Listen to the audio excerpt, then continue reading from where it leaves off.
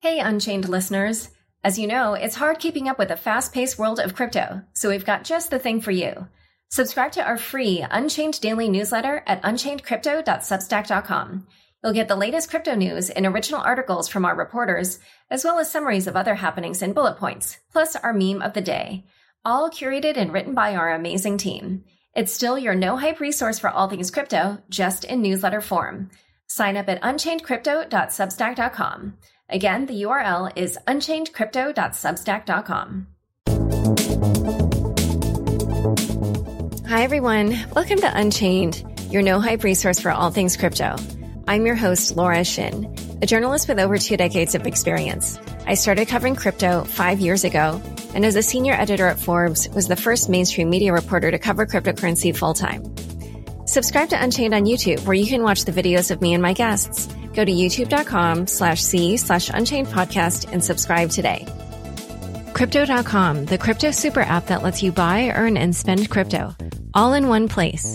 Earn up to 8.5% per year on your BTC and more than 20 other coins. Download the Crypto.com app now to find out how much you could be earning. Today's topic is 2020 crypto taxes. Here to discuss are Shehan Chandrasekera, a CPA and head of strategy at CoinTracker, and Dan Hannum, COO of ZenLedger. Welcome, Shehan and Dan.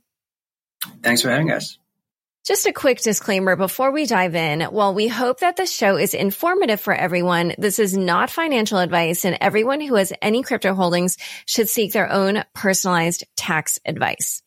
Also, we need to make one caveat, which is that this show will primarily be helpful for U.S. taxpayers.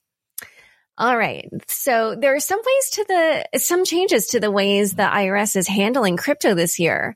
What are those changes and what does that signify? Yeah, happy to start with one of them. I guess we can go back and forth a little bit. And this is Dan for people listening on audio. Go ahead, Dan. Thanks, Laura. I think one of the biggest ones that we saw was towards the end of December where the IRS released a new draft for the 1040 question, which is a question that came on for last year, but was on the Schedule 1 and now has moved to the top of the 1040. So a little bit more prominent placing. And then they also which is sort of like the front page of your taxes. Absolutely. Yeah. So the Schedule 1 which is sort of like the front page. Yeah. Pretty much. Yeah. So the Schedule 1 is a form that not every American needs to file, but the 1040 is typically a form that, if not everyone, the majority of US based investors will need to file.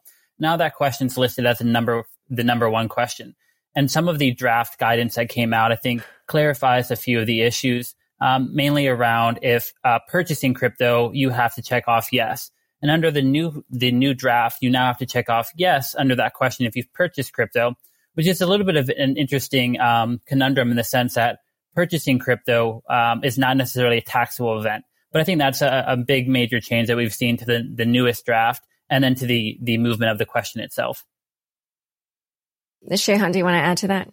Yeah, sure. So Dan, you're right. In the draft, instructions, it did say that, if you had purchased crypto, you would still have to check yes. But actually, I checked out the instruction yesterday and they had removed that language. So, it was interesting to me as well. So if you look at the instructions right now, it does not explicitly say that you need to check yes if you purchase crypto. However, if you purchase crypto, I think it will still be recognized under the receive category because it's such a broad question. There was a purchase, that bucket, they removed it from the final instructions. Wait, so now the final does not ask you if you purchased crypto? It does not explicitly say that you need to check yes if you purchase crypto. But in the question, did you receive any cryptocurrency? So I assume if you're purchasing something, you're receiving. So just to be safe, I would check yes. Okay. And so what do those moves mean to you that now it's right on the 1040? It's the first question. And they're even asking if you've received crypto, which isn't necessarily a taxable event. Like, what do those changes mean to you? Yeah. I think a lot of people think that, okay, if I answer this question, I'm going to get audited tomorrow. I mean, that's not the case. Right now, IRS is trying to, kind of get, I guess, a good set of data among, U.S. taxpayers with some type of affiliation with crypto, because right now they don't have this data. So by putting that question on the page 1, They're going to expose this question and the subject to roughly 150 million taxpayers. And you're supposed to answer this question. You've got to say either yes or no. And your answer is going to be tied to your social security number and etc. So I think what IRS is trying to do is they know that exchanges and everybody has seen tremendous amount of growth because of the recent bull run and the previous bull runs. But the number of returns that they get with crypto has been in thousands. So it just doesn't make any sense. So that's why I think they're trying to gather the information. And gathering the information doesn't necessarily mean that you got to pay a tax bill. Like, for example, like you said, Laura, if you receive like a cryptocurrency gift or something like that, like there's nothing to report, but you would still check yes. There's could be other situations. You could be like, as you mentioned, you could be purchasing crypto. And the safe thing to do is to kind of check yes. But again, there's no taxable event. But by answering that question, whether you like it or not, you have to give that information to the IRS. And I'm sure that's going to go into some type of database, and IRS is going to run some analysis in the future to, do analysis among, the taxpayers with crypto affiliations, if they're filing everything correctly or not. Okay. Well, all right. So now we know this is important. So it's, sounds like not everybody who should have been reporting has been in recent years. So we might have some longtime crypto people who are just trying to wrap their heads around this the first time. So what is the main principle that people should keep in mind when it comes to their crypto and taxes? Yeah, I guess I'll start. Maybe Dan can add to that later. I think a lot of people don't realize that crypto is regulated and it's taxable. Some people, they find out that it's taxable when they first see the question on TurboTax or when their tax practitioner asks them. So that's something to know. Like, crypto is taxable as a property. If you make any profits, you got to pay capital gains taxes. And if it's a loss, then actually you can write it off and you could even get a refund. So reporting your crypto transaction is not necessarily bad, because if the market is down, you could actually benefit. So the IRS first came out with these rules in 2014, pretty much said crypto is treated as property. So from 2014 to 2020, we haven't seen any, major differences in the way that we treat crypto, even though the crypto space has, grown tremendously. We have DeFi, stable coins, and etc. But unfortunately, according to the IRS, all cryptocurrencies should be treated as property. And that poses some other challenges, but, we just got to go with what we have right now. And when you say property, and you said that means it's taxed like a stock, so that's kind of like, you can have either long-term capital gains tax or short-term capital gains tax and that type of thing. Is that kind of correct? Yeah, I think that's an easy way for like beginners to think about crypto taxes. Just it's literally like stocks. There are some exceptions, but just to kind of give an idea, you have your purchase price, which we call in technical terms the cost basis, and then you have sales price. If there's a difference, if it's a positive difference, you have a gain, and that gain is subject to either long-term capital gains or short-term capital gains. The long-term capital gains occur when you sell your coin after holding it for more than 12 months. And then short-term capital gains occur if you were to sell your coin after holding it for less than 12 months. So it's pretty similar to stocks, but there's one exception. For crypto, the wash sale rule does not apply, because wash sale rule is only applicable for stocks and securities under Section 1091. But kind of thinking about stocks is kind of like an easier way to approach crypto taxes in general. And just to flesh that out for people, when you say the wash sale rule does not apply, that means if they were to buy back the cryptocurrency after selling it within some time period, then so typically for stocks that wouldn't trigger a taxable event, but it does for crypto. Is that what you're saying? So the wash sale rule means that, let's say a stock goes down in value, and then you're selling it and you're buying it back. If you do the buyback within 30 days after you sell it, that loss is going to get disallowed by the IRS, because the idea is that IRS doesn't want you to give any credit for paper losses. But that's only applicable to stocks and securities. In the crypto world, that's not applicable. What that means is you can literally, if you have your positions like, in the red, meaning your cost base is higher than your market value, you can sell them, harvest your losses, and quickly get back into the same position without having to wait that 30-day wash sale period. So it kind of allows you to aggressively harvest your tax losses, compared to stock. So that's actually one advantage. And I don't see people talking about this. They always focus on the bad side. Okay, why do we have to pay taxes? But if you plan things correctly, there are some unique advantages if you deal with crypto. Okay, great. So in general, like what information should people be recording in order to be able to report correctly for their taxes? I think a big misnomer is that you need to be tracking every single transaction and you need to be tracking your cost basis like yourself. So I think one thing like Zenledger and like a CoinTracker provides is software that's able to do that for you. So one thing that we typically recommend for our customers or our clients is to really track the sources. So for example, I'm using a Coinbase, a Kraken, a Gemini. I'm using a Ledger, a Trezor, a MetaMask. So really by tracking what wallet addresses you're using, what exchange account you're using, platforms like the ones that we both provide allow you to simply integrate API keys, integrate CSVs, integrate wallet addresses. And then our software actually kind of does all the in-between for you of calculating the cost basis, calculating your gains, your losses. So what we typically recommend is just making sure that you're keeping track of what you're using. Not necessarily, you don't have to have like an Excel spreadsheet or a Google document or handwritten notes of every single trade or every single transaction, but just making sure that you understand the sources that you're using, and then making sure that you're preferably using a crypto tax software, because we definitely believe that it makes your life a little bit easier and makes it really simple to get your obligations taken care of. Just to kind of give some context to people who are completely new to this, like if you go to trade your stocks and securities in like TD Ameritrade or JP Morgan, at the end of the year, you're going to get this form called 1099B listing cost basis, your market value and the gains and losses. Now, after you get that, it's just a matter of plugging those numbers into your tax return, then you're fine. But in the crypto world, it does not happen because of the complexities associated with cost basis and etc. So that's where these, crypto tax software tools come in handy. So you can connect your exchanges and wallets, and those software can provide that cost basis and market value and gains and losses. Then you can include that on the return. So, and without this software, and if you're using, multiple exchanges and wallets, it's virtually impossible to you to kind of track those things. And sometimes, you could even be overpaying taxes for no reason. So highly recommend using any of these softwares. And actually, I just wanted to go back to, that question about how, like the very first question on the 1040 right now is about crypto.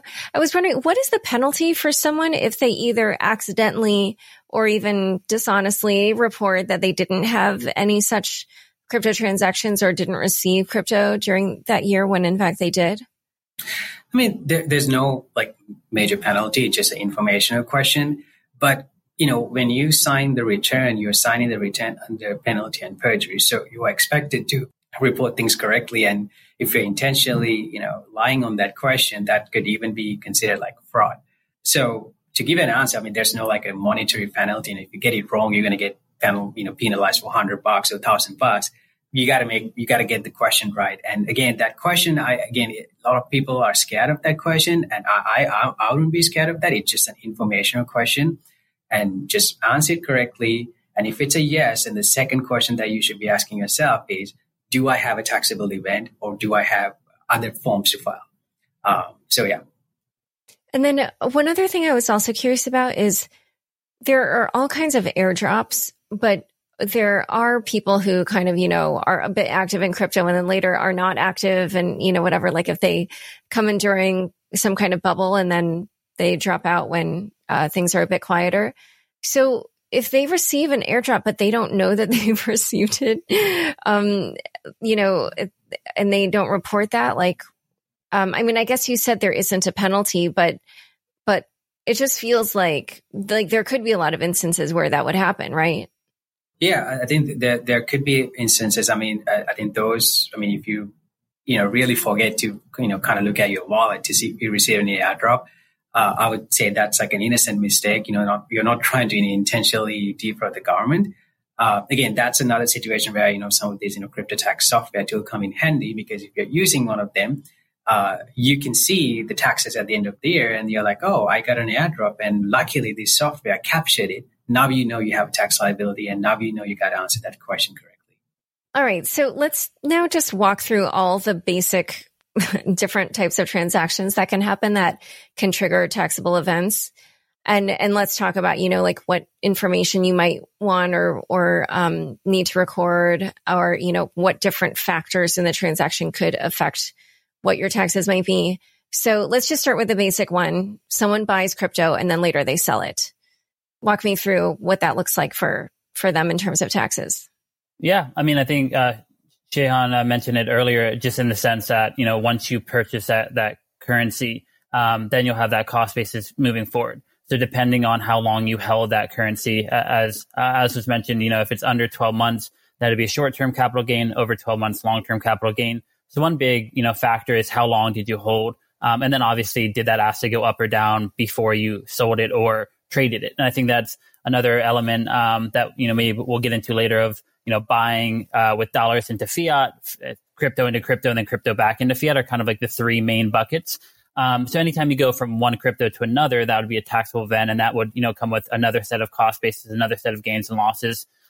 But yeah, so the purchase question kind of just depends, because I think a lot of individuals may not realize that purchasing crypto with another crypto is not actually a purchase, but a trade. And, comes with another set of obligations that comes separate than if you're just using dollars to purchase crypto. So there is kind of not gray area, but there's just there's some more context depending on how you purchase that. But typically from dollars into crypto, there'll be no taxable event on that.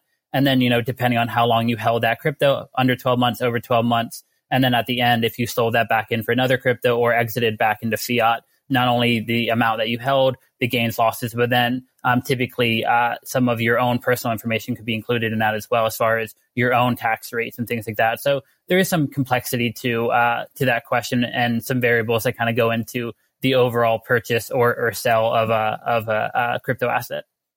I guess just to kind of give everybody a summary, again, for those of you who are brand new, remember these 5 situations. These are the 5 situations where you could owe some type of crypto taxes. So number one, as Dan mentioned, you're pretty much cashing out. You got a Bitcoin for 10,000, you're selling it for 30,000, you got to pay taxes on 20 grand. That's pretty easy. Number two, when you go from one cryptocurrency to another, like you're spending Ethereum to buy Bitcoin. This is a situation that a lot of people don't get, because they're like, I didn't receive any cash. Why do I have to pay taxes? Unfortunately, IRS doesn't care whether you receive cash or not. As long as you have access to some type of wealth by moving from one coin to another, you got to pay taxes. So that's the second situation. And number 3 is when you earn crypto. You could be earning crypto through, wages, by working for somebody. It could be interest. It could be DeFi income, mining income, staking income. So those are taxable events. Number 4 is when you spend crypto to buy goods and services. There's a bunch of crypto debits and credit cards. Some people think, I'm just spending, crypto. It's not taxable. It is taxable. So something to keep in mind. And lastly, airdrops and forks. In 2020, we saw a couple of major airdrops, the Uni airdrops and the Spark airdrops. So those are the situations where you have some coin, but you don't necessarily have cash to pay the taxes. So you got to make sure you withhold enough taxes, or at least after you get the airdrop, you convert a portion of that airdrop to like a stable coin. So at the end of the year, you got enough cash in hand to pay the taxes. So those are the 5 situations I would remember. Oh, wow. Okay. That's a smart tip. One thing that I wanted to ask also, so in that case where you're purchasing with Bitcoin or cryptocurrency, what if you've acquired the cryptocurrency at different times and then you kind of make a big purchase of something, let's say it's like, you received $20 of Bitcoin at one time, and then, $100 another time, and $50 another time. And then you buy, a plane ticket that's, more than 100 and, let's say it's close to 200 and you still have other Bitcoin. Then how do you determine the cost basis? Yeah, again, this is where, tools like Zenledger and Cointracker come in handy. So IRS is saying that if you can specifically identify the unit that you're deemed to be selling, meaning if you have all the detailed records of every cryptocurrency that you purchase with the date, with the unique identifier and everything, for tax purposes, you can pick and choose which unit that you're selling. So in your example, ideally, you want to be disposing the coin which you paid the highest amount for, thereby, reducing your gains. So you can achieve the specific ID if you're using like a crypto tax tool, because if you're using a tool, you automatically keep all those records. But if you don't use a tool, it's your responsibility to track them on Excel spreadsheet or something. And in case you get audited, you got to prove this is how you achieve the cost basis for that specific transaction. Okay, let's walk through a few other scenarios. So what about people who mine cryptocurrency? What do they need to do to keep, to report their taxes correctly? Yeah, happy to chime in. I think it really just depends on how that mined currency is received from a corporation or an individual. So if you have an LLC set up and you're having a mining facility run through a business or a business entity, it's a little bit different than having an individual. So that's kind of a big difference. But at the end of the day, that mining income would be considered as taxable income for crypto tax purposes. So pretty much the same thing from what we've discussed earlier. When you receive either that distribution from a pool that you may be operating with, or from maybe by luck you're able to get get your own block and get your own block reward, that access and that transaction would be viewable on the blockchain. You'd be able to see the timestamp when it came in, the value that it's worth in USD value, and then treating that income would be just as taxable income. A lot of the times that we see, whether it's individuals or corporations, a lot of that mining income or mining revenue is then used to fund future business operations. So if you're converting that income back into dollars, or using that income to then purchase, a new Antminer, a new, Bitmain, like a new facility or things like that, then being able to track that is interesting as well. So I think we've seen that if you're mining cryptocurrency, a lot of the times it's better to even just set up a simple LLC and have that income come through the business versus a singular entity, because you have a little bit different tax rate as a corporation versus an individual. Shihan, I don't know if you had anything to add on that. Yeah, I think that distinction is super important, like how you're going about, at doing the mining operation, because you could be mining as a hobbies, meaning you could have a couple of mining machines on your basement, versus you could, take investors' money and just mining as a business. If you're mining as a hobbies, you got to pick up the income. As Dan mentioned, the income is the market value every time you get those, Bitcoin or whatever the coin that you're mining. And you would sum it up on an annual basis. That would be your income. If you're a hobbies, unfortunately, you cannot deduct your mining related business expenses because it's considered a hobby under the IRS. Now, the second option is you're mining as a business.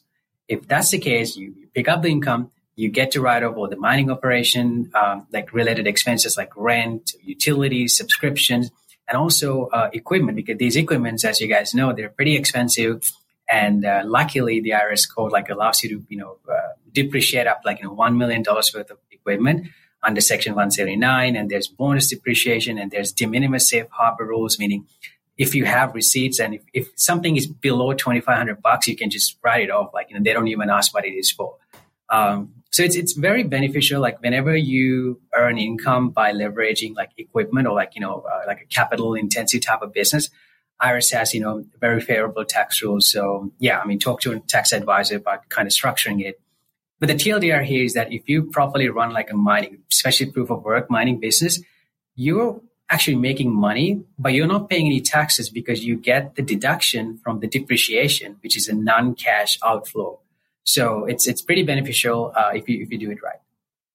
And one other thing is, so Dan kind of very quickly was just when you mine it, you can get the price from any block explorer. So is that just how you determine the cost basis? Because as we know, the price of, let's say it's Bitcoin can vary depending on what country you're in. Of course, I know we're talking about the US, but still, even recently there was a kind of this question of what was the high that Bitcoin reached back in the 2017 bubble. And it turned out, if you look at CoinMarketCap, because that's using sort of a global reference, it's higher than US exchanges. So, just for a miner, then would they have to kind of try to pick a US price? You know what I mean? Or yeah. For us, we run full nodes as well. So I think that gives you a little bit more granular detail than using a block explorer like blockchain.com or bitcoin.com or a block explorer. So running a full node allows you to essentially look at the exact timestamp, look at the exact cost basis. As you mentioned, even finding that USD value can vary depending on if it's listed on a Coinbase, a Binance, a Kraken. I think you've covered in some of your previous podcasts some arbitrage opportunities back in 15 and 16 where, US investors would buy on a US exchange and then sell in Asia and then get the arbitrage opportunity between the two listed prices. So we've definitely seen that the price is not always consistent. And it really just depends on kind of what you're using. We use multiple price feeds. We run full nodes. So we have kind of a different ability than I'd say an individual. I imagine, CoinTracker is using the same types of technology. So I think as an individual, it's a little bit harder to figure out exactly what cost basis and what USD value you should use. But by running a full node, it gives you a little bit more granularity than just using a block explorer, for example. Yeah, I mean, running a full node is a great option, and all these, crypto tech software, they rely on these, pricing data providers. So what these data providers do is they combine, pricing from various sources, and they kind of, clean up those, bad actors and the bad prices. And, we rely on the market value coming from those, pricing data providers as well, in conjunction with, running your own nodes and directly getting the price feeds from the exchanges. And just so I'm clear, so on a node, it's not like you're going to get a USD price. It's more that you will know the exact moment of time. Is that what it is? And then you can use that against the index. Is that what you're saying? Pretty much. I mean, for a node, it just gives you a little bit more granularity into the timestamp, into the amount, into the fees that were paid and things like that. You can still find that in a block explorer as well if you entered in the transaction hash or the address. So it's not like it gives you completely different information, just a little bit more granular detail. But as Xian mentioned, typically using like a pricing aggregator, I mean, in my opinion, I think CoinGecko has kind of taken that top spot versus the CoinMarketCap, especially recently, especially after the acquisition. And we've seen some gamifying of the data with CoinMarketCap in the last year or so. But I think CoinGecko has been a very trusted resource that we've seen. Yeah, we'll leave that out for now. But CoinMarketCap and CoinGecko probably are the two biggest ones. There might be. But CoinGecko is one that we think has done a really great job of, as Xian said, pricing out or aggregating some of these additional price feeds, cleaning up the prices and giving you kind of one universal price that you can use across multiple exchanges. And then earlier we did reference, if you earn crypto, so let's say some employer does pay you in crypto, then how would that be taxed? Yeah, so there's two levels of taxation. There's taxes that employer has to take care of, and there's another level of taxation for the employee. For the employer, you got to pay your typical payroll taxes and etc. So that's a whole nother administrative burden on them. But there are major companies like Coinbase, and if you elect to do so, you can get paid in crypto. So it's pretty common. So that's the employer side of things. As an employee, if it's properly included on your W-2 or a 1099 and in USD, that's pretty easy. You just kind of plug that into the return and you're fine. But in most cases, like employers in this space are not super educated. They're still new and they're startups. Sometimes they just kind of, send out hey, here's some coins, here's some Bitcoins as your compensation. In that case, it becomes employee or the contractor's responsibility to have detailed records of every time you receive those coins, the value of those coins, and you got to sum it up, and that should go on your taxes. So again, that's another situation where these crypto tax software could come in handy, because as soon as you enter timestamp, it can convert the coins into USD, and it just shows you what needs to be included on the tax return. And then what about, I know this isn't super common, but it does happen. What about peer-to-peer transactions that don't involve an exchange, something kind of like a local Bitcoins or Paxful? How do you handle that? For us specifically, it's a little bit trickier than using like a Coinbase or a Binance where you have an API key or a CSV set. But one of the things that we offer, and I believe CoinTracker does as well, is the ability to have a custom CSV or a manual entry where you can actually manually enter in the specific data set. So if you're using like a BISC or a local Bitcoins or another provider that's more peer-to-peer, there's still an additional element of having to track that yourself and then enter that in. And that's kind of how we are looking at it right now. Because of the nature of the, I know sometimes the exchange is not even the best word, or like decentralized exchange, or for BISC, for example, there's not really like a company behind it. So it gets a little tricky because there's not like a customer support person or like a tech team that, will be able to provide you a transaction detail. So it just becomes a little bit more tricky for the average investor. But at the same time, to be, fully transparent, the average investor in crypto is, in my opinion, is not really using those services yet. They're typically going with a Coinbase, a Kraken, if they're US, a Gemini, one of those US-based exchanges that have a fiat on-ramp. And that's another differentiator, I think, as well, is most of these peer-to-peer exchanges don't give you the ability to go from dollars into crypto. They're normally crypto to crypto. So you still have to use another fiat on-ramp to gain crypto. Let's say you $100 into Bitcoin into your BISC account, Bitcoin into whatever, asset type you like. So typically that's another distinction is with a BISC or a local Bitcoins, you're not able to put dollars in and then trade with them. You're having to deposit crypto in, then use that crypto. So there's a little bit more advancedness, I guess, to using those platforms where the average new user, and I could be absolutely wrong, but the average new user is typically looking for a fiat on-ramp. They're looking for someone that can help custody and hold their coins for them. And those centralized providers really provide that in a neat, easy to use, most of the time in a mobile app. So I guess that's my perspective. But if you're using those, we, and I believe CoinTracker does as well, still gives you the opportunity to manual enter those like singular or putting them into a CSV and then adding a complete CSV file in. So you can still account for that. It adds an extra step or two. All right. So in a moment, we're going to talk about some of the more obscure types of crypto transactions that may actually really appeal to my audience, such as, yield farming and staking and validating and earning interest in all kinds of stuff. So, but first we're going to have a quick word from the sponsors who make this show possible. Crypto.com, the crypto super app that lets you buy, earn, and spend crypto all in one place. Earn up to 8.5% per year on your BTC. Download the Crypto.com app now to see the interest rates you could be earning on BTC and more than 20 other coins. Once in the app, you can apply for the Crypto.com Metal Card, which pays you up to 8% cash back instantly. Reserve yours now in the Crypto.com app. Back to my conversation with Dan Hannum and Shehan Chandrasekera. All right, so let's walk through some of these more obscure crypto events. Let's start with yield farming because that was quite the craze this last year. I'm sure this is going to make a lot of people's taxes a bit more complex this year. What information do they need and how do they determine cost bases, et cetera? Yeah, I would say it's a mess. There's so many layers of taxation for a typical yield farming type of transaction. So for those of you who don't know, typically what happens is, you buy a certain type of coin in a decent, in an ERC20 type of environment, and then you earn some type of governance token, and then you lend the governance token again on another platform, and you can just do it on a multiple layers. It's like Russian nesting dolls or something.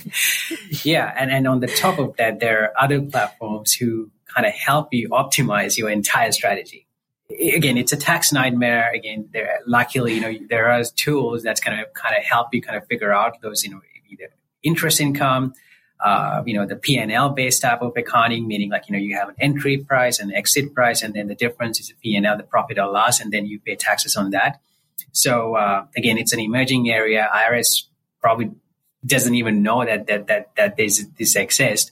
But again, we had to work with what we have from 2014. So it's challenging. But there's enough guidance there to infer, the right tax, implications for those transactions. Which is what that, because for instance, with the sushi swap thing, when you start providing liquidity to Uniswap and then you receive the sushi, is the cost basis just whatever the sushi is trading at that moment, or how do you? So in the case of Uniswap, that's a whole different conversation. But usually the easy way to think about Uniswap is that you're providing liquidity, and then you close your position with your liquidity pool. If there's a difference, then you're gonna pay taxes on the P&L, the profit and loss. So that's just Uniswap. How I think it should be taxed. Although I know once you put the coins into a liquidity pool, that the ratio changes, and it just doesn't make sense for anybody to track those ratio changes and treat them as individual sales. It's just too much work for no reason. Just speaking of yield farming, generally, I mean, again, everybody's doing it a different way. Every platform is doing it a different way. Every time you earn something like a governance token or earn interest, that's treated as ordinary income. And that establishes the cost basis for that token. And then when you later sell it, you got to pay capital gain taxes on the difference between the cost basis and the sales price. And then, you do this multiple times and you just got to make sure that you track all of them. Okay. So the value for the sushi, when they were doing that vampire mining on Uniswap would be just whatever it was trading for at that, like whatever the trading price was for sushi. Is that the cost basis? That is correct. Again, it's not like, direct tax guidance that has been issued by the IRS. This is how I think it should be treated in a more practical way, because there's nobody to answer these questions except us. So, yeah. Yeah, there's still a lot of gray area in the inference between what's written and using other guidance to kind of put together what we would recommend. The good thing from a pure like accounting or tax perspective, as far as on the opposite side of, once how are they taxed, but then how can you track this and how can you easily and accurately, report this? The good thing is, because a lot of these platforms, whether it's a Uniswap, SushiSwap, Maker, Compound, on down the list, most of the time you're interacting with a wallet address, whether that's a MetaMask or a MyEthereum wallet or one of these other, providers. And the good thing with our software and I believe CoinTracker as well is you can just enter in that wallet address. So I know in our last question, we had mentioned like entering in manual entries or entering custom CSVs. For the average user, or even for myself, like trying to do that with, DeFi or yield farming or something like that would get pretty complex. But the good thing is you can enter in an address and then we'll pull in that transaction data directly from that address, where it went, what pool you went into, what pool you came out of, things like that. So after you kind of sort through how it's taxed, on the opposite side, being able to report that accurately and concisely and getting that into your tax forms has become a little bit easier, because you're getting the distributions out to a wallet address. And then you can just enter that wallet address and we can see the activity in that address. And obviously with a lot of the yield farming, people were making crazy amounts of interest for, allowing their tokens to be borrowed or whatever it was. So how does earning interest get taxed by the IRS? Yeah, I mean, generally speaking, earning interest at the time you receive it, you just had to pay taxes based on the market value. That interest is taxed as ordinary income. I know it sounds like interest, but technically speaking, it's not considered interest, because for you to earn interest income, you got to put money in a certain institution. So in this case, we are not dealing with money. Instead of money, we are putting property. So the technical, I would say it's more like other income. But either way, the tax treatment is the same. You just got to pay ordinary income taxes at the time you receive it, equivalent to the market value at the time you receive it. Okay, so it depends on what your income bracket is, what amount you're going to pay. That's correct, yeah. And then you'd have a separate form for that as well. And I think that may be a segment we'll get into as far as like what are the tax forms, what are they used for? But with like the Schedule 1, you'll have a listing of that income that comes in, which is separate than an 8949 or a Schedule D or some of these other tax forms that are kind of more focused on a purchase or a sale of an asset versus just the interest or income that comes in. Okay, so this is interesting because basically, so for people doing yield farming, if depending on the complexity of the transactions that they're doing, they could be paying capital gains taxes in addition to ordinary income taxes, even if it looks like kind of like a single cycle of yield farming. Is that right? So I actually wrote a post about this.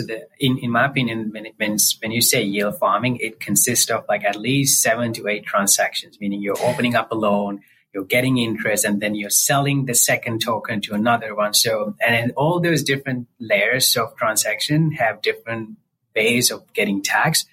And your entire tax bill depends on the summation of those 7 or 8 transactions. So it's really hard to say, okay, how should yield farming be taxed? It's hard to say because every platform is doing it a different way. And then that yield farming phenomena consists of different, like at least 7 or 8 transactions.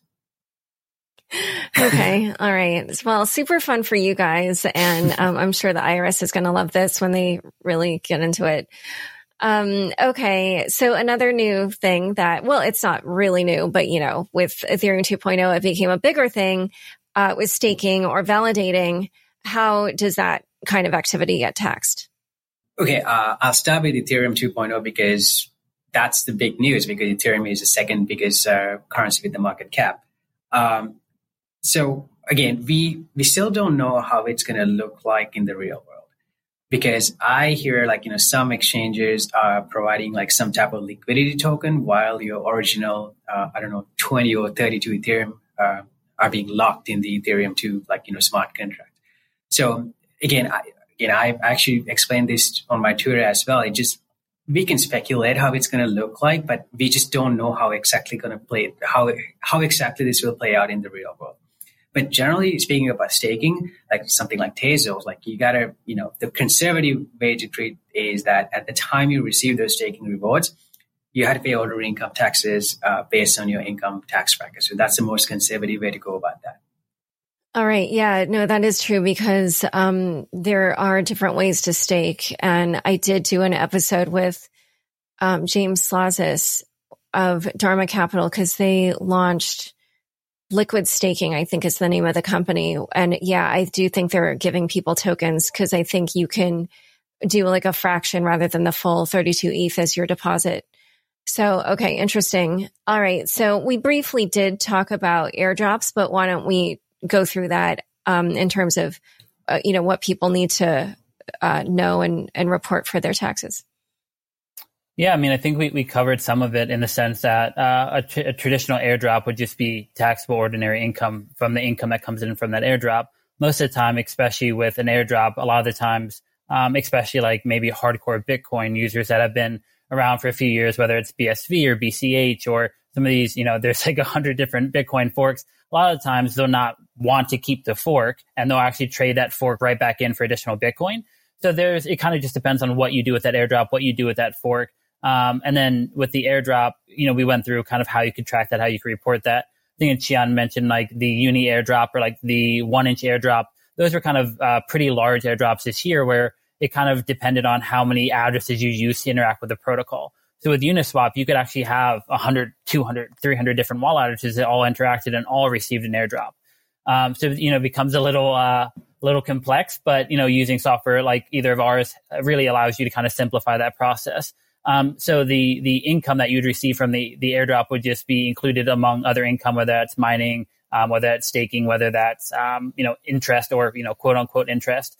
And then what you do with that asset moving forward, if you keep that asset, then you go into that holding period. If you trade that asset in, same thing, holding period, gains, losses. So there's kind of a duality, not necessarily there's a double tax, but there's just multiple factors of once you receive that airdrop, what you do with it. But the airdrop itself would largely be considered taxable income that comes in. And then, as we mentioned, figuring out what the USD value was of that airdrop when you received it. And then we've seen some, as Qian mentioned, and I think anyone that kind of lives in this space, there's a lot of gray area and a lot of lack of guidance around an airdrop and when do you actually own that airdrop. So do you own that airdrop when it hits your wallet? Do you own that airdrop when you actually, claim that token? Do you use that airdrop when you actually move that token? So there's a lot of gray area in the sense that we really just haven't had clear guidance directly from the IRS. So, firms like ours, our tax attorneys, Sheehan, CoinTracker, other platforms in the space, try to typically recommend more of a conservative approach. At the end of the day, you are putting your names on these tax forms. So, you have a little bit of optionality of what to do, but we typically recommend taking a conservative approach and then listing that income along with any other income that you're getting from your crypto asset activity. Yeah. And one other factor with the airdrop and also the fork would be when, if you have those coins on an exchange, when that exchange makes those coins available to you.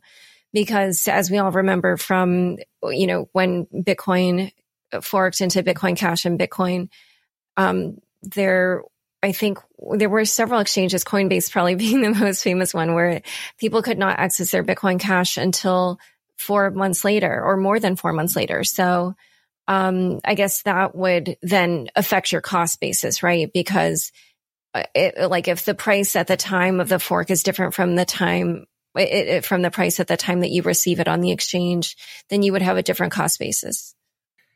Yeah, correct. So I think the concept that we are talking about here is called dominion and control. So IRS actually came out with the guidance in 2019, 2019-24 revenue ruling.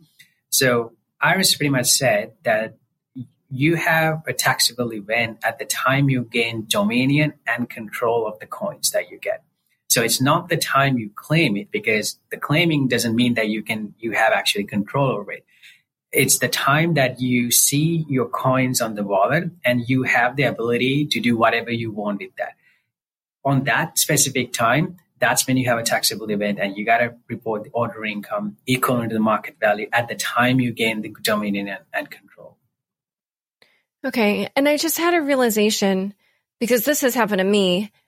Let's say that you have some coins in some kind of wallet, and that wallet receives an airdrop or whatever it might be, but then you cannot access that wallet anymore. So you still owe taxes on that money. This totally happened to me, by the way. I lost a fair amount of Ether. But anyway. Oh, sad story. I was trying to buy my .ens name because I knew there were like squatters after it, and miserably failed. But anyway. That's a good question. Again, I would answer that question using logic. So yeah, I mean, obviously at the time that coins hit your wallet, you have a taxable event. But if you could prove that, okay, you no longer have control over that wallet, you don't have the private keys, I don't think you should recognize the income. It just doesn't make any sense, because you don't have the dominion. You have the dominion, but you don't have the control over that wallet because you just don't have access to it. So I would not record it. But at the same time, I would not claim a loss, because that might raise a red flag to the IRS. So it just disregard it. And I know it's sad, but what can we do? Okay. So then, I think we went through pretty much all the major transactions that people will, be interested in. There might be some others that I didn't think of, but I think that's pretty comprehensive. But then there are actually certain things that people might do with their crypto that they don't need to report or that wouldn't be taxed. So what are some examples of those? I mean, honestly, at this point, with the treatment of it as property, there's really not that many that don't come under some sort of tax. I think the clear one is using dollars to purchase crypto. So if you go in and, into an exchange and you put in $100 and buy Bitcoin, Ethereum, et cetera, that itself is not a taxable event. But then, tracking that cost basis and figuring out what you did with that token moving forward would be.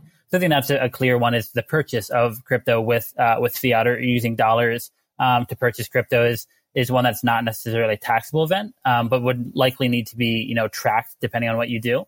As far as other ones, I mean, there's not really that many as far as, anytime you make a trade, as we walk through, there's kind of a misconception of using crypto and purchasing another crypto that should be considered a purchase.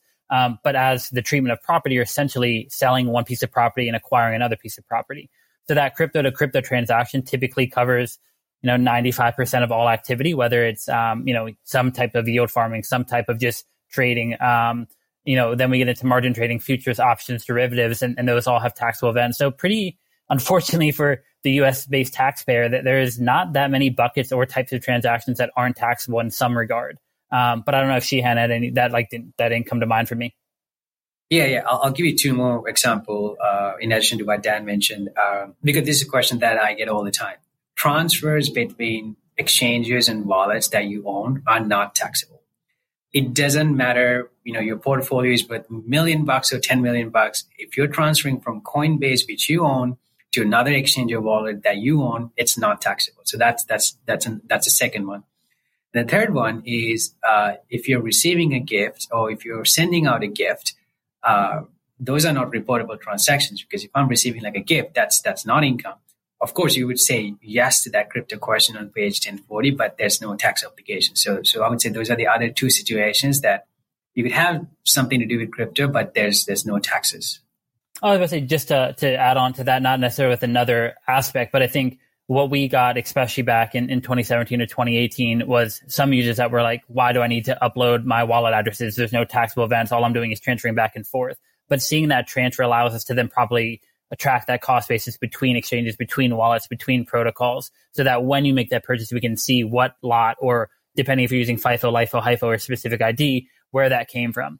So I just wanted to put that out there as well, because I think we get a lot of questions. I imagine CoinTracker does as well, of why do you need to see my wallets? There's no taxable events that are occurring in the wallet specifically, if you're just transferring back and forth. But seeing those transfers allows us to have a complete flow of funds that we can look at and then be able to track cost basis according to your transaction flow. So I just wanted to add that in because it's definitely a frequent question that we see a lot.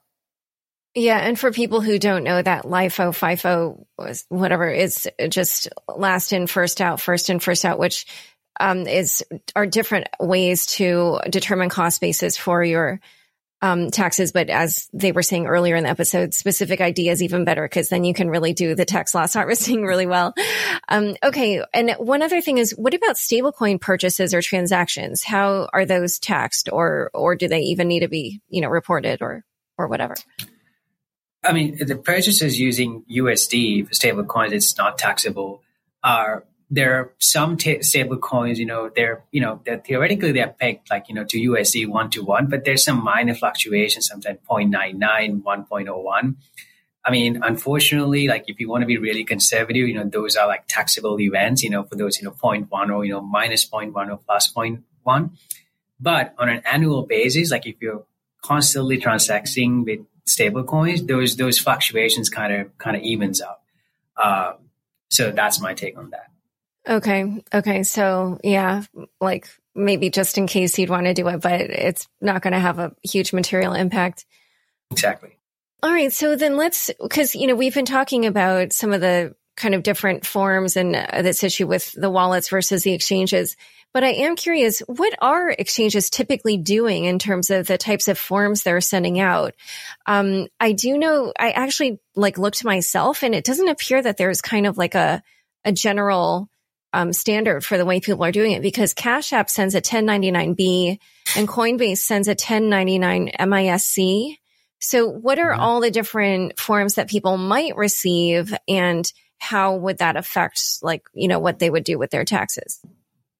Yeah. I mean, the simple answer is, what are exchanges doing? Not enough. It's been an issue for quite some time, and we haven't seen much precedence. Even, an example is Coinbase was actually sued by the IRS for transaction data for customer records, and still has not really given much thought or effort to having a robust solution. So from an exchange perspective, or even a service provider perspective, we haven't really seen much attention or much care for the individual taxpayers. It's make sure you come in, make sure you pay your trading fees, and then, good luck on the back end. So we're now starting to see more exchanges, especially this year with the movement of the 1040 and increased IRS enforcement, not only from enforcement, but investment, that exchanges and service providers are really starting to care more about how do we serve our customers on the back end. As far as the forms, I think, we both kind of smirked a little bit when we heard the 1099B or 1099K or 1099 miscellaneous, because we've seen multiple forms that really don't provide a comprehensive report. As she had mentioned earlier, if you're using a TD Ameritrade or an E-Trade, typically an investor is using one platform and all that activity is happening on that platform. So, I come into Schwab and I put in $100 and I make some trades. And then at the end of the year, I have my 1099 and then I'm pretty much done. With crypto, the average investor that we've seen with our data set is using anywhere between 6 to 10 different exchanges. Then they're using anywhere between 10 to 15 different wallets.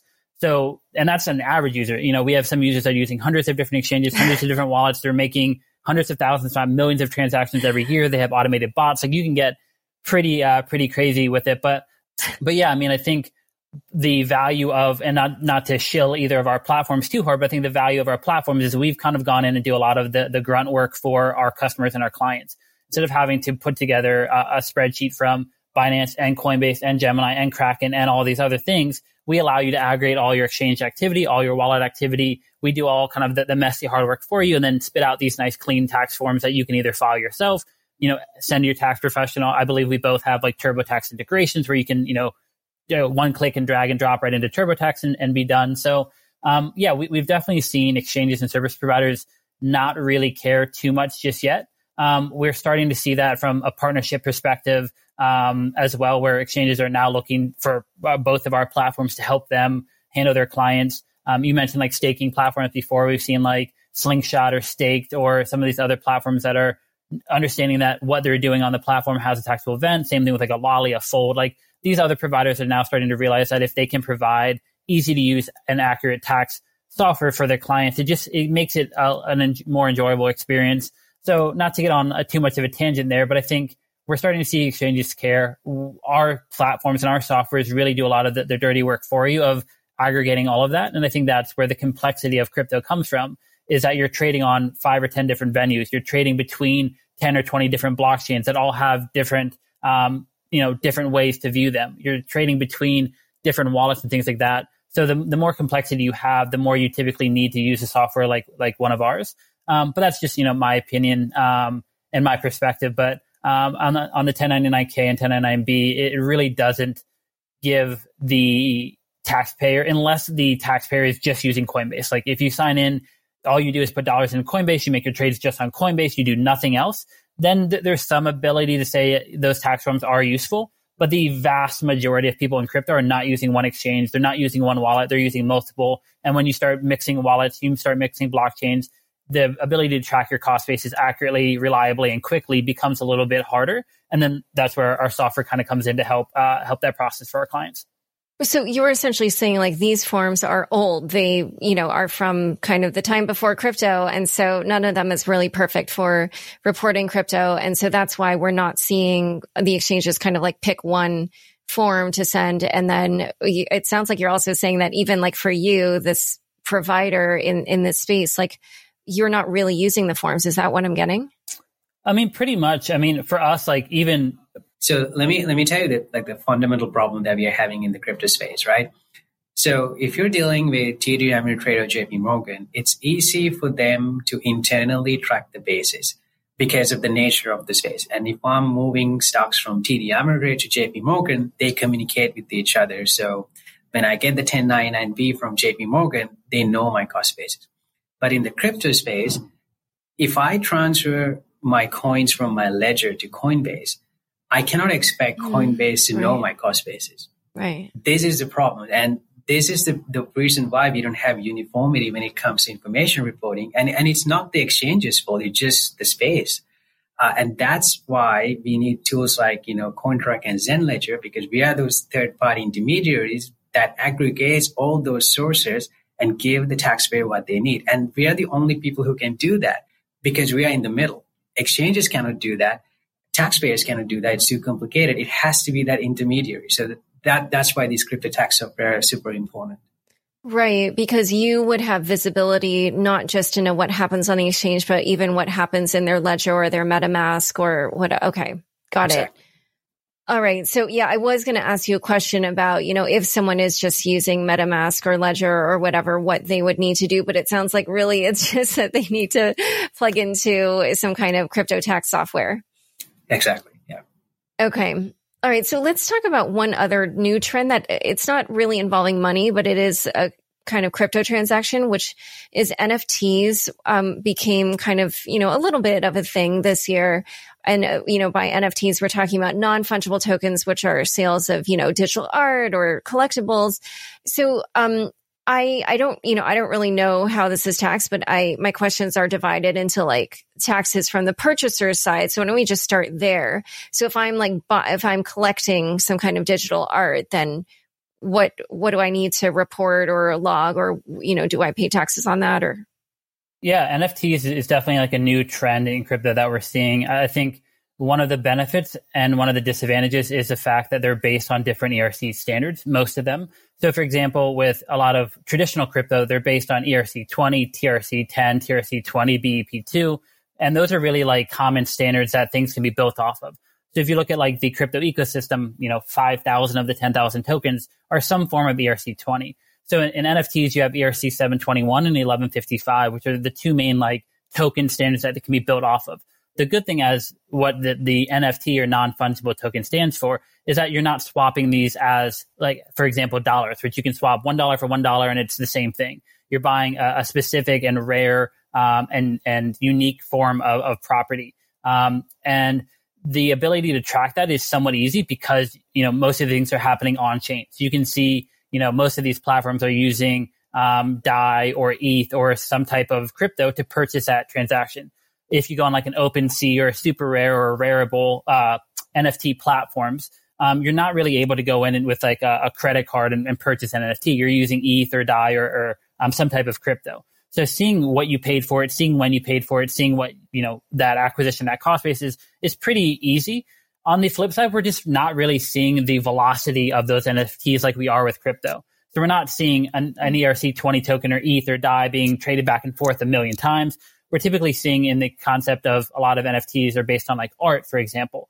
So a user that's purchasing a piece of art, they're not really reselling that every day or trading that material. They may, sell it later on. For example, we saw the CryptoPunk sale this, I know we weren't supposed to use dates, but within the last couple of weeks that went for, $700,000. So we're seeing large purchases of NFTs, not only on the art side, but digital music, digital content, digital creative assets as well. So we're starting to see the mixture of culture and currency come together, which I'm personally really excited about. But as far as tracking it from a tax perspective, it's somewhat similar in the sense that you're still going to have a cost basis when you purchase that asset. Whether there's not really much you can do with the asset yet. And I think that's the interesting part of NFTs is how do we make these things viewable? Like, do you put it on Decentraland or Somnium Space? Can you put it into like a digital art museum and have people pay like a fee to view it like you would with like the Louvre or like a Museum of Natural Art or something like that? But not to get too much on a tangent there. The tracking of the purchase is pretty standard. And then because the asset is typically a 721 or 1155, being able to track where that asset went is pretty easy. And then if you sell that back into ETH or DAI or USDC or whatever, then you'd have a similar accounting method, just like you would with traditional crypto, where, cost basis, how long did you hold it? What did you sell it for? And things like that. So, it does become similar because a lot of times you're not able to purchase with dollars and then you're not able to sell that back into dollars. So even like the CryptoPunk reference I just brought up, that wasn't a sale into dollars. That was, crypto was used to purchase that asset from someone who paid crypto to purchase it originally, if that makes sense. So because it's still kind of in that crypto ecosystem and not hitting these fiat rails, you're not seeing some of the complexity that could come with the accounting. So I know that's a little bit of a tangent there, but hopefully that gives a little bit of kind of clarity and context to NFTs. Okay. And then I'm assuming for the creator, their income from that is just taxed as normal, ordinary income? Yeah. I mean, if you're in the business of creating art, I mean, yeah, it's just like getting paid in USD. Instead, you're getting paid in some type of coin. So, yeah. Okay. And then I don't know if this is different or if it's, similar, but what about the people that are creating their own social tokens?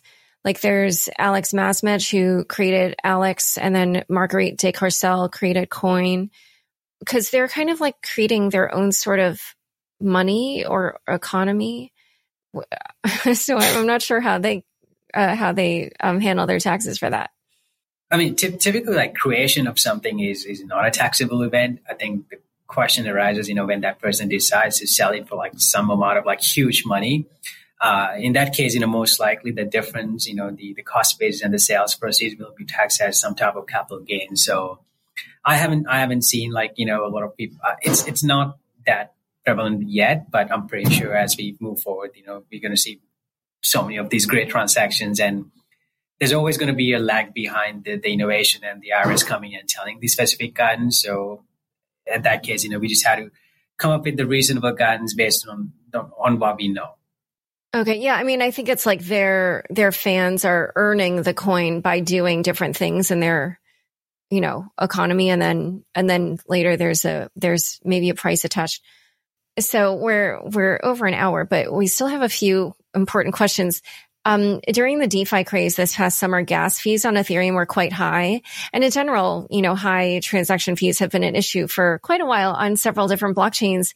So, how do those fees that people pay affect their taxes?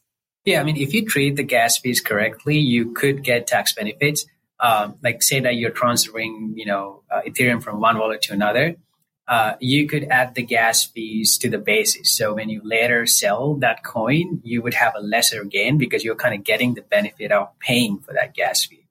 And if you're selling in a transaction, you could reduce the sales price with the gas fee. So that way you're kind of reducing that. So again, as long as you're kind of reporting those things correctly and capturing those correctly, you can get some type of tax benefits. And again, that's where the crypto tax software come into play, because and there's no way that you can do these things manually. All right. And then at the end of the year, there may have been some people who made crypto donations because most likely over the course of 2020, people did see their crypto holdings go up. So how should those donations be handled tax-wise? Yeah, I think donations are a great tool for you to reduce your taxable income. And it's just one of those situations, like rare situations where IRS kind of gives you two benefits in one transaction. So number one, when you donate like long-term coins to a charity, you get to bypass the capital gain taxes. So that's huge.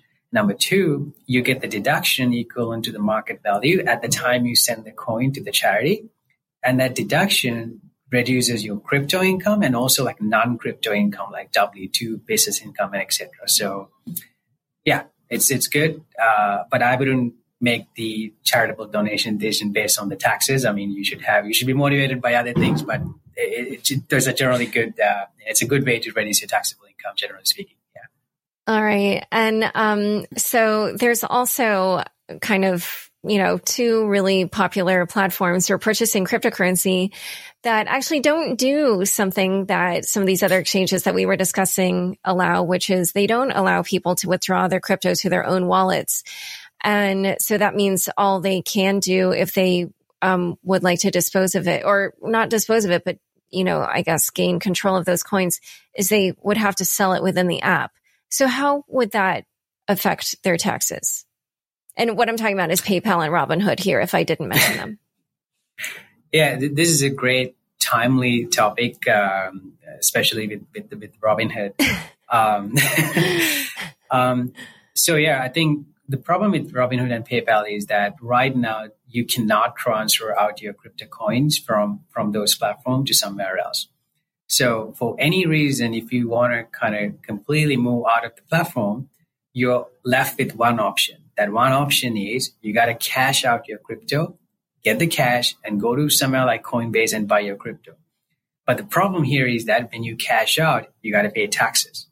So that's pretty unfortunate because people should have the ability to move to another platform without having to pay taxes. But these platforms, they just work in a way that if you want to move out, you got to cash out.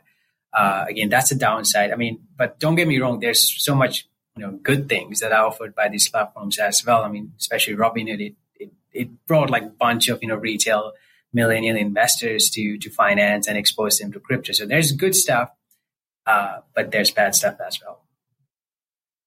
So for years, the crypto industry has been advocating for certain changes to the way crypto is taxed. In particular, they would like to see what's called a de minimis exemption for crypto transactions, which means that under a certain dollar amount, crypto transactions would not be taxed. So that, would enable you to buy a cup of coffee with Bitcoin without triggering a taxable event. What do you think the prospects are now for something like that to go through? Yeah. Okay. So this bill was introduced, I think 2019 or something like that. And then there was COVID happened and there's a change in new administration. So I don't even know where this bill is right now. But for those of you who don't know, it pretty much said that if you're transacting under $600 or less, it's not a taxable event. So that's the bill. I mean, it's good for the adoption, but at the same time, the way that Bitcoin has been, soaring over the past few years, for me, it works more like a, investment tool or a capital asset. I don't see people spending it to buy, a cup of coffee or stuff like that, because I don't think it's designed to work as a currency, in my opinion. Oh, no, I was just about to say, I think that the nice thing about the de minimis was just the sense that, and I may be wrong, but I don't think it was specifically just around Bitcoin. So I'm 100% on board with Shihan, and I wouldn't use my own Bitcoin personally to purchase, Starbucks or Dunkin' Donuts or anything like that. But I think, if you have another asset that is currently used more as a medium of exchange, I mean, I personally believe that, as we continue to see a price increase and stabilize in Bitcoin, we'll eventually get to kind of different aspects of money that it's used for. We're kind of still in that store of value range right now. But yes, I think that's the nice thing, is that it's not just for Bitcoin. So if you have other assets that you prefer to use, like, a Tron or something like that, where, there may be a higher supply where you can easily purchase more at a, roughly the same cost, then it kind of makes sense. But, I don't think there's been much new news. And I think under the new Biden administration, it's kind of a wait and see with what Biden, Yellen, and some of the new appointments, where they go, where they start, and how that kind of all plays out. Yeah, there was one other potential change that FinCEN flagged, which is the agency released a notice saying it intended to amend regulations so that so-called FBAR, or foreign bank and financial account requirements, are applied to crypto held overseas. So what does that mean? What does that mean for crypto holders? Yeah, so right now, if you're holding crypto in a foreign exchange or location, it's not subject to FBAR reporting. FBAR is like a form that you file with the FinCEN whenever you have any type of assets exceeding $10,000 in any time during the period. So to be like super clear here, it's not applicable right now. The FBAR is not applicable to crypto right now. But in January, the FinCEN released like a very brief note, I think 2020-02 or something like that, saying that they intend to change that. Again, that's all they said.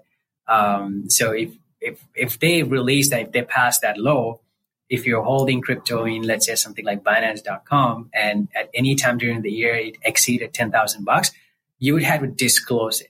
It does not mean that you got to pay taxes or anything like that. You just have to disclose it under the Bank Secrecy Act.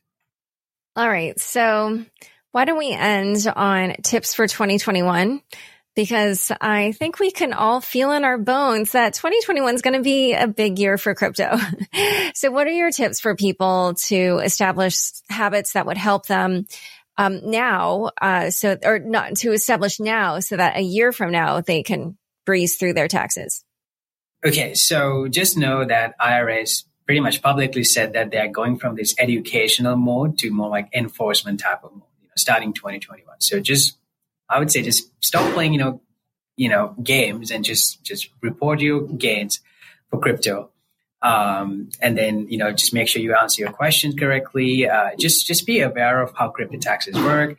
Just know like little things like, selling your long-term crypto is always beneficial.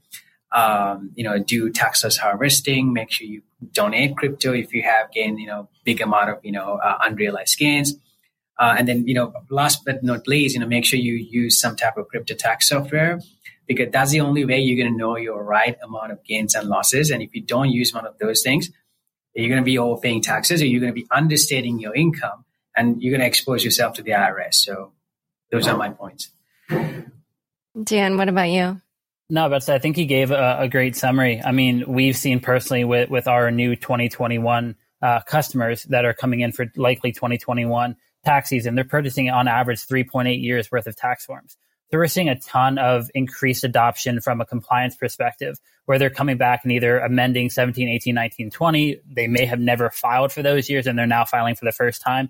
So we're seeing a lot of increased adoption, not only from the movement of the 1040 question, but we've also seen the IRS civil and criminal divisions now with investments into crypto tax software and blockchain analytics services to now be able to go out and use those softwares for enforcement. So we're seeing not only like the increased compliance on the front end, but increased enforcement on the back end. I think Xian mentioned, the tax loss harvesting is a huge ability to really offset your gains. And the cool thing is that it can be used for crypto and non-crypto as well. So, if you have W-2 income, if you have stocks, bonds, those types of things, donations is a big one. And then, as we mentioned earlier, just keeping track of what you're using, I think, is the biggest one. Xian mentioned using a crypto tax provider. I strongly believe in both of our companies. We've raised venture capital. We have built solid teams, solid product, been around for quite some time. So using a crypto tax software is definitely a great tool. And then just making sure you're keeping track of what you're using. As we started the conversation with, you don't have to track every transaction or anything like that. Gas fees can be included in those wallet addresses, as we mentioned. So just really making sure you're tracking what you're using, and then using a crypto tax software is really kind of like the bow on the end, I guess. All right, great. Well, thank you for helping me give listeners a very comprehensive show. Where can people learn more about each of you and ZenLedger and CoinTracker and crypto taxes in general? Yeah, I'm pretty active on Twitter. My handle is @TheCryptoCPA, so it's pretty easy to find.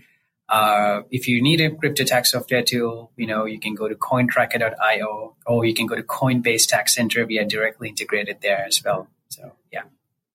Yeah, as Xian mentioned, my handle is not as nice. My handle is just dhannum, DHANNUM8. Pretty active on Twitter. Our website is just zenledger.io.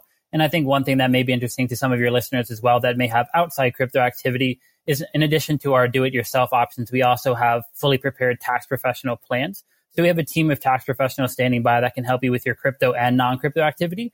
So if you just want someone to do it for you, sign off on it. And I think that's a big thing. We're seeing a lot of users that they want to make sure if the IRS comes knocking, they're knocking on the tax professional door and not their door. So just another thing that may be interesting for some of your viewers that may have activity outside of crypto that just are looking for someone who can handle both. Great. Well, thank you both so much for coming on Unchained. Thanks for having us. Thanks so much for joining us today. To learn more about Dan and Zenledger and Shihan and CoinTracker, as well as crypto taxes, check out the show notes for this episode. Don't forget, you can now watch video recordings of the shows on the Unchained YouTube channel. Go to youtube.com/c/Unchained podcast and subscribe today. Unchained is produced by me, Laura Shin, with help from Anthony Yoon, Daniel Ness, Shashank, and the team at CLK Transcription. Thanks for listening.